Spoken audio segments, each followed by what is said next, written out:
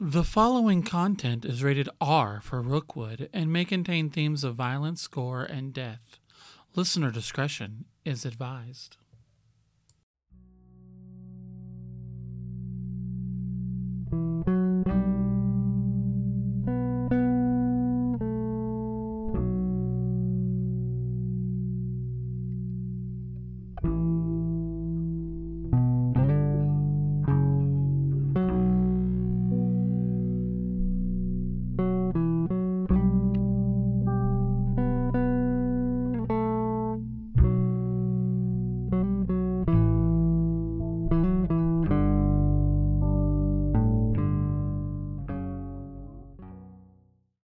Bonus episode, Eustace. Ticking away the moments that make up a dull day. Fritter and waste the hours in an offhand way. Kicking around on a piece of ground in your hometown. Waiting for someone or something to show you the way. Time by Pink Floyd.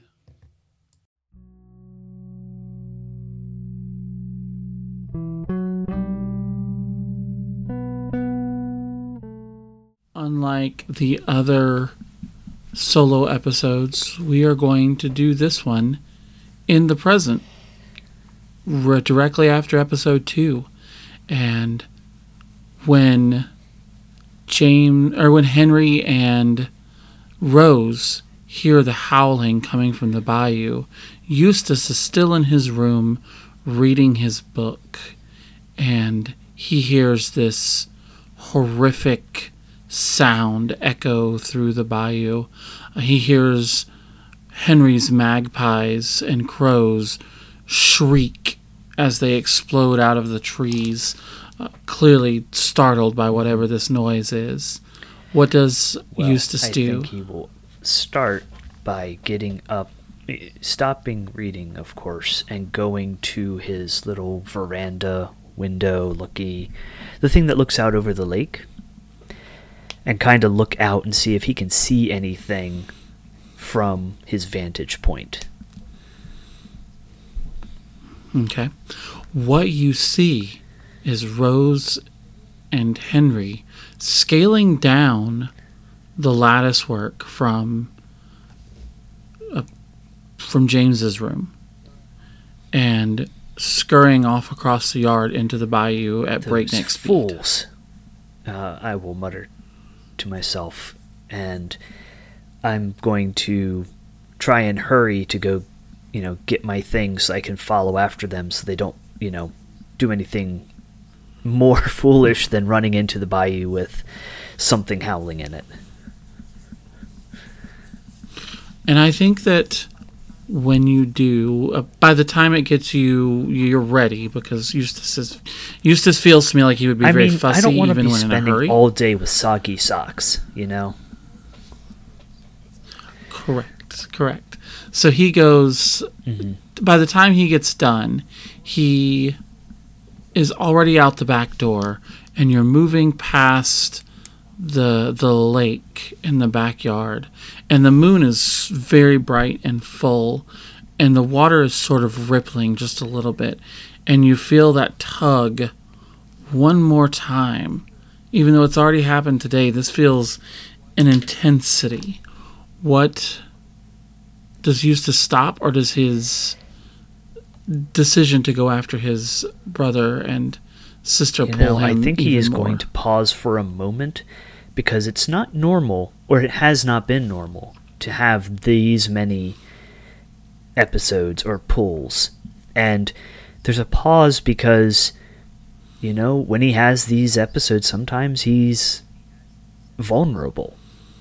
And there's this indecision of, do I go out there where it's dangerous and risk being, vulnerable?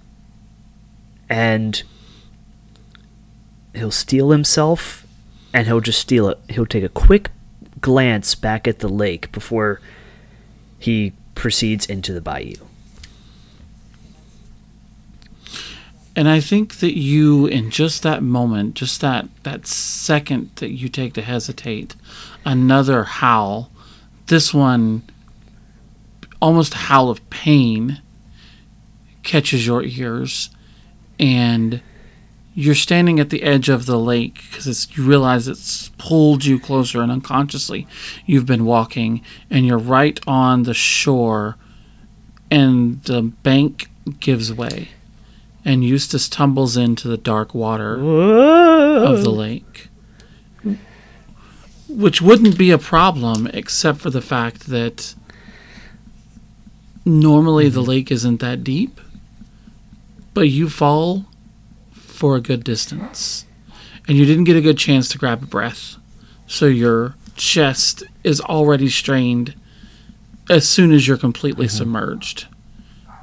But you sink, and there's no muddy bottom beneath you, and you sink some more, and the light from the moon begins to dim, and it gets darker, and you swim trying to fight upwards, but it doesn't.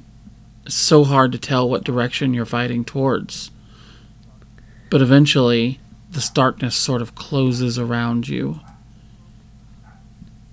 And you open your eyes to a street. Cobblestoned, not the brick that you're used to. There's loud noises coming from an inn, a bar. Right next to you, you can hear through the door and through the windows people laughing and cutting up, music playing. But there's a sense that this is not the New Orleans that you are used to. It feels newer. What does Eustace do? He's going to take stock for a moment. When he has his visions, typically he's an observer, right? So it's like he's watching the world go by, and he's going to pat himself because he just dove into a lake. Is he, does he have lake bits on him? Is there... He's perfectly dry. Yeah, as dry as Eustace normally mutter is. Something about, is this how I die? Is this the afterworld? I don't know. I gotta... Let's see what's going on.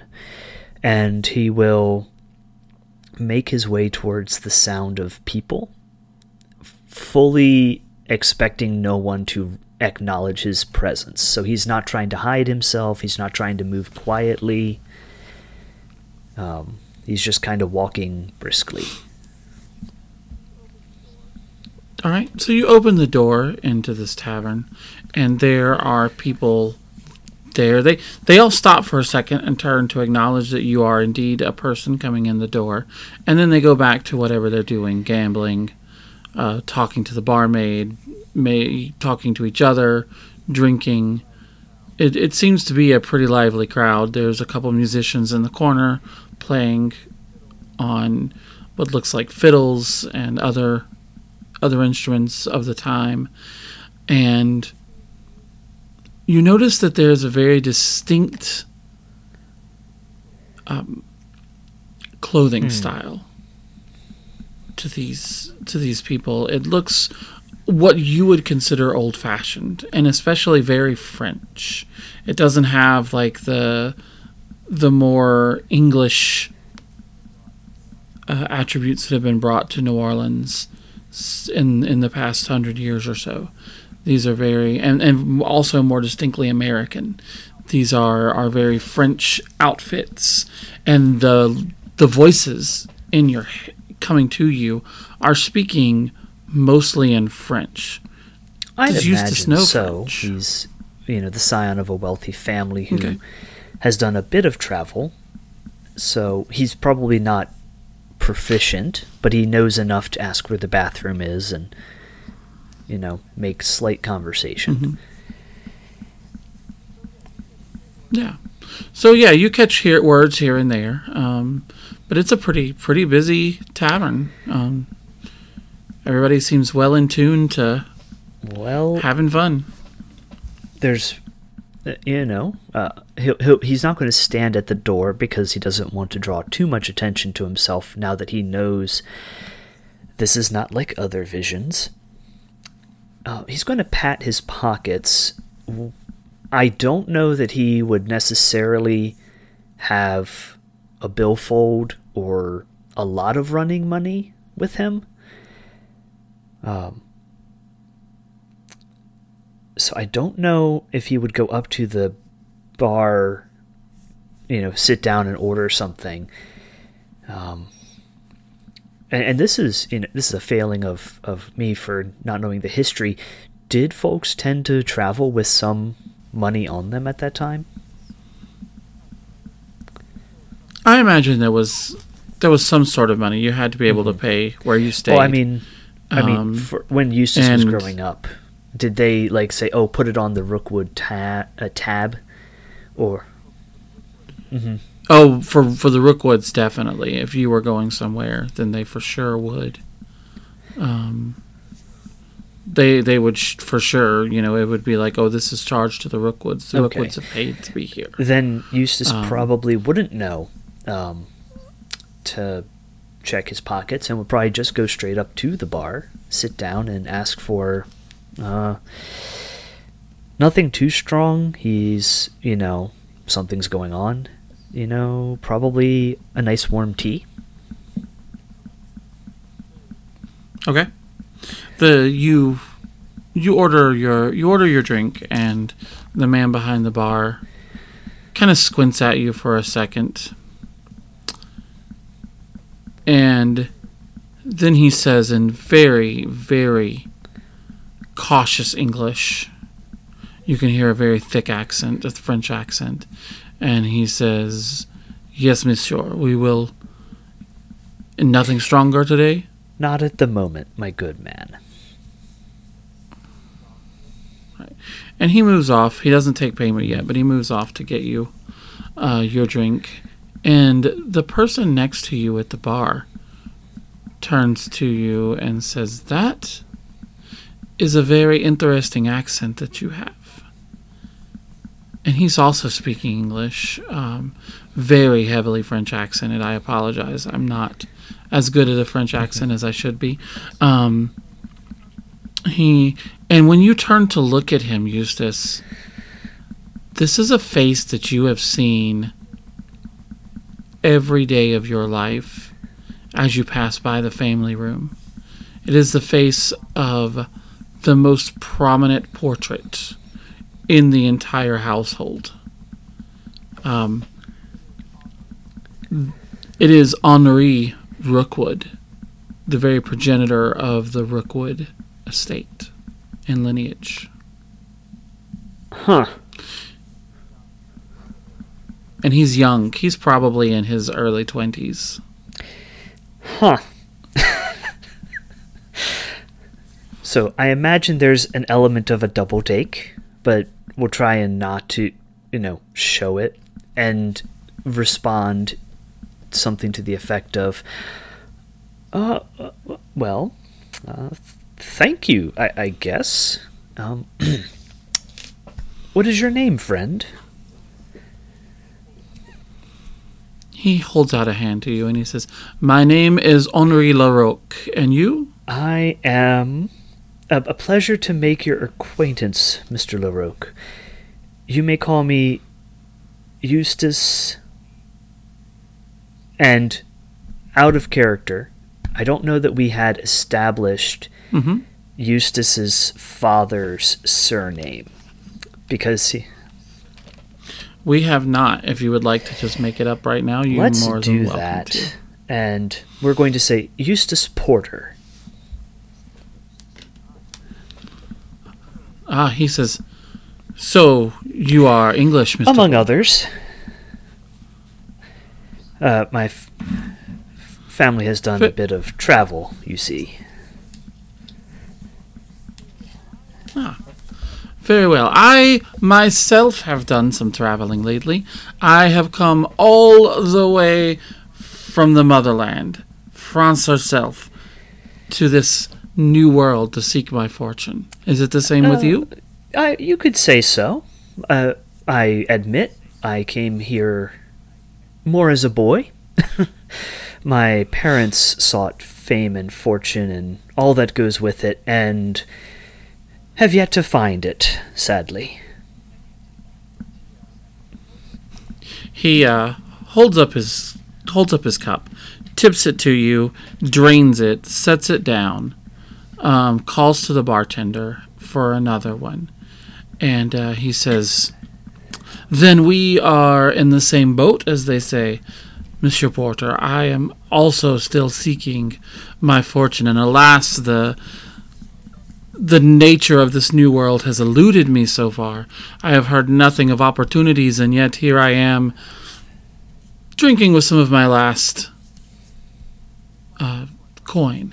And he slides 2 coins on the table, and he says, "Mr. Porter's drink is on me tonight." Very generous, Mr.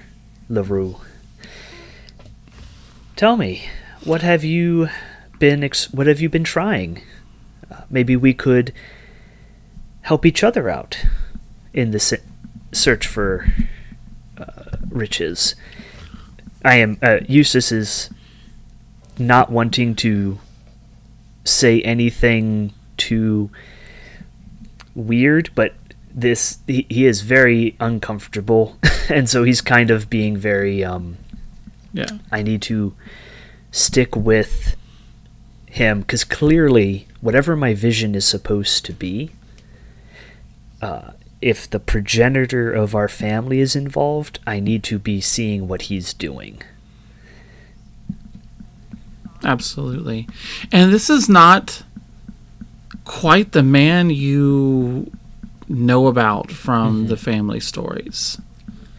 The Henri Rookwood that you knew was sort of dashing and clever and very successful. And though this man is very gregarious, which is exactly what you were told that Henri Rookwood is, he is not dressed in fineries. He looks like he has had a fairly rough time since coming to the New World. And he nods to you and says, Yes, you are right. I have tried many things. I have tried doing shipping, and I have tried doing general sales work, and I have tried even once being a politician, and none of these things suited me. So here I am, and here you are, and we are in this tavern, and we will drink our last couple coins and find opportunity tomorrow, no? That sounds great. That truly does. You know, and I will wait. The I know will come after the drinks come. Where are you staying, Mr. LaRue? He says, "Oh, well, I have this boarding house just down the street. A wonderful madam has let me pay ahead of time, which is very, very nice of her, because it's getting near to the end of that. But it is within walking distance, which is very, very important when a man wishes to get very drunk." You know,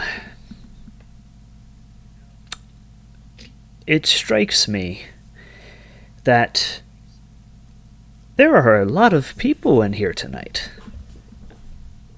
Eustace is looking around at the crowds. Much demand for drink, it seems.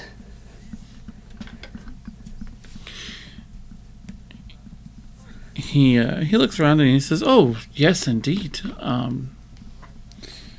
It is the right night for it. Everyone, tomorrow is the day of the Lord, and everyone else is taking advantage of not having to work in the morning."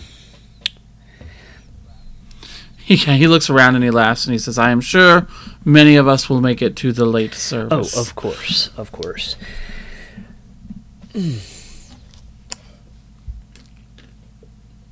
What did you say the name of the establishment was that you were staying at?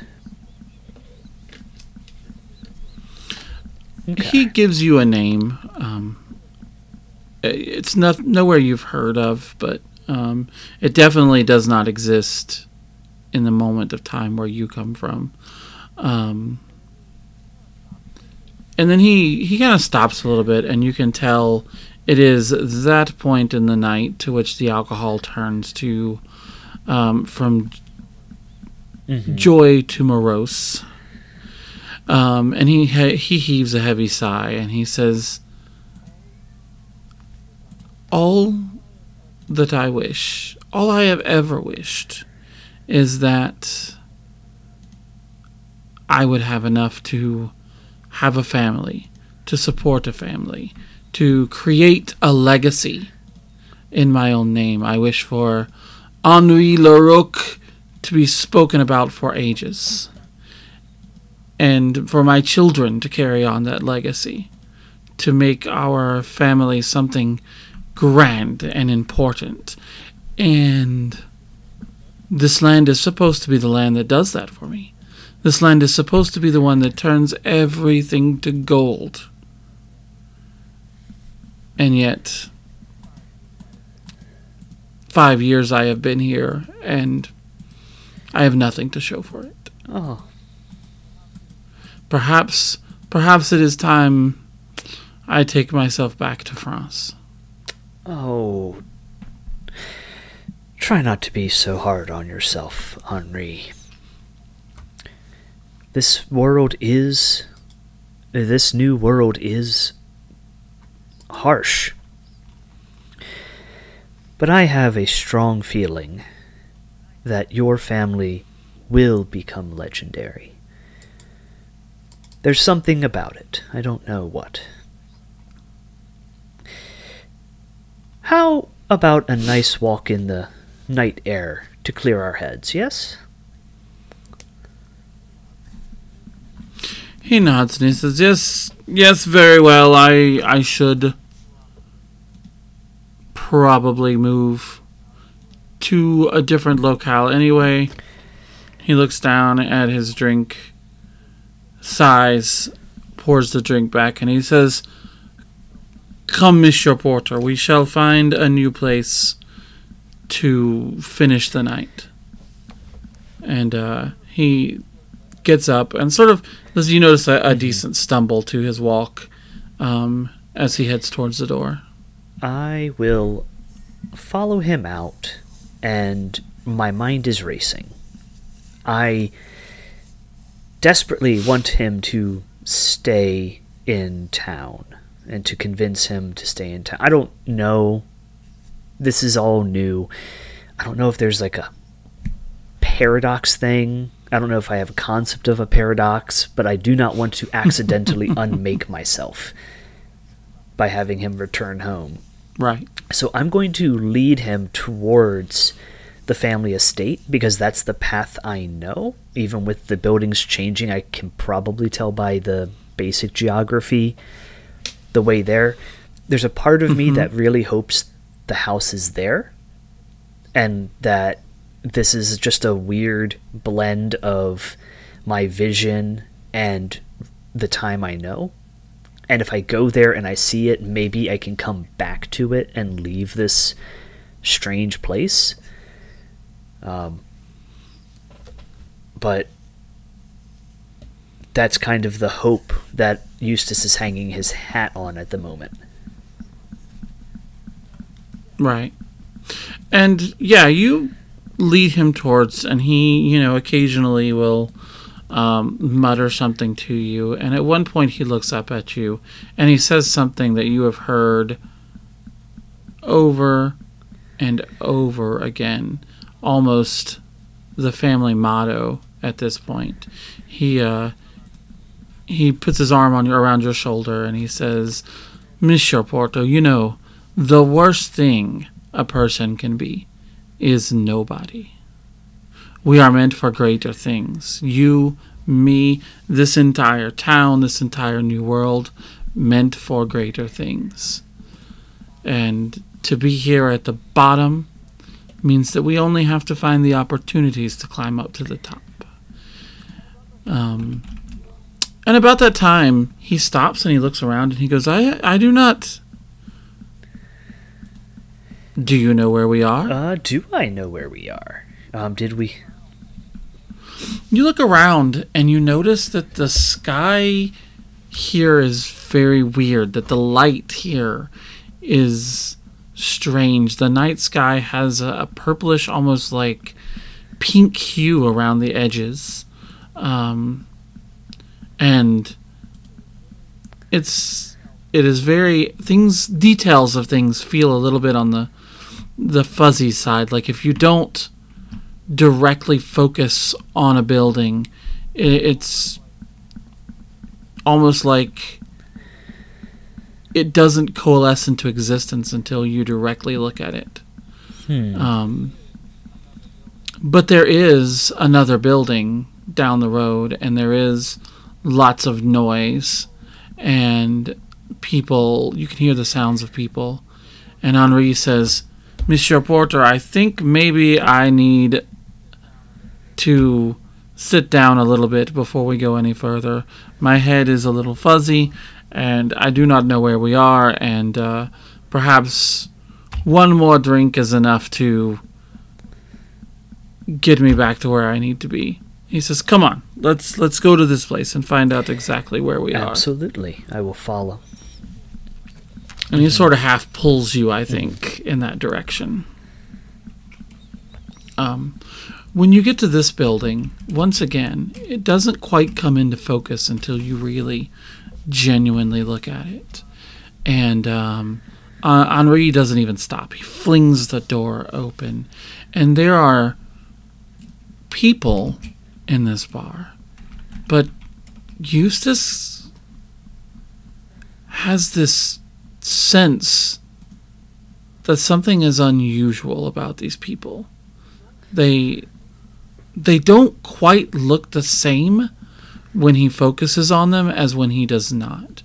When he directly looks at them, they look like people, normal people, everyday people, and yet when he takes his eye off of them, when he looks at them from periphery, they're different somehow, strange. It creates this sort of like prickling on your skin to not directly focus on them. I will cautiously... I will go in with him, but I will...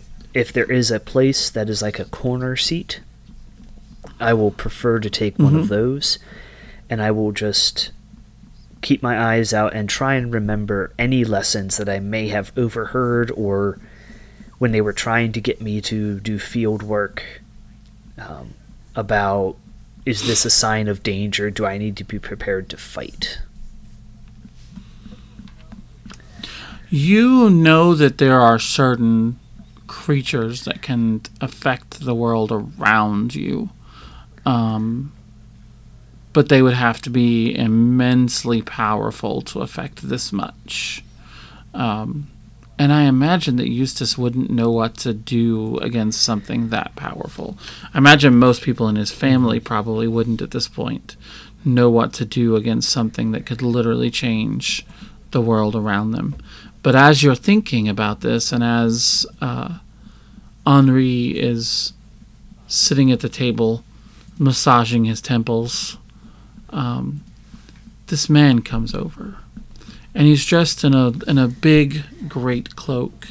The collar is pulled up. He has a wide-brimmed top hat that is pulled so that you can't quite see the details of his face. And he grabs a chair, puts the chair down by the table, and sits in front of you and looks directly at Henri Rookwood. Larocque. He doesn't look at you at all. And he says, "Oh, Monsieur Larocque, we have been waiting for you for so long. It is wonderful, wonderful that you are here." And he turns to you, and he looks at you, and he says, And Mr. Porter, is it? Mr. Porter, is that the name you choose to go by on this evening? I must confess, you have me at a disadvantage. You are here saying our names, but we have not received yours. What should we call you, friend? He grins, and under his hat you see the very large, almost Cheshire Cat-like grin with rows of straight white teeth. And he says, "Oh, that is easy." He says, "I am the Lord Rookwood. And tonight is a very, very special occasion, because I'm about to offer Mr. LaRoque everything he desires." Uh-huh. Everything you say. That is indeed what the contract will say. I do not know what to say here, so Eustace will do what he learned early on, which is be quiet and watch. And the man will nod approvingly at that, and he will turn to Henri LaRoque, and he will say, "Ah, Monsieur LaRoque, let me get you something to drink, my friend." And he raises a hand to the bartender, and the bartender brings over a drink. And Henri goes to grab it, and the man puts his hand on top of the drink, and he says, "But business first. You are a man seeking his fortune, no?" And Henri says, "Well, yes, isn't any man?" And the Lord Rookwood will nod, and he will say, "Absolutely, sir, absolutely. In fact, that is what this new land, this new world is all about, right? Seeking experiences and opportunities. And I have an opportunity for you." And you see Henri's eyes light up and says, "Oh, well, go on." And the man stops for 1 second. He turns to look at Eustace with a grin on his face. And he says, "Eustace, I will see you in 150 years when the contract is up. You've got some big decisions ahead of you." And he reaches up, touches your forehead, and pushes. And suddenly you are back up in the lake, sitting down in the mud, sputtering in a warm spring night. I look around. I look at the sky. Has time passed? It's been a little while. You're pretty sure the moon is definitely not in the same position it was, giving you the idea that it's probably been a couple hours. Oh no.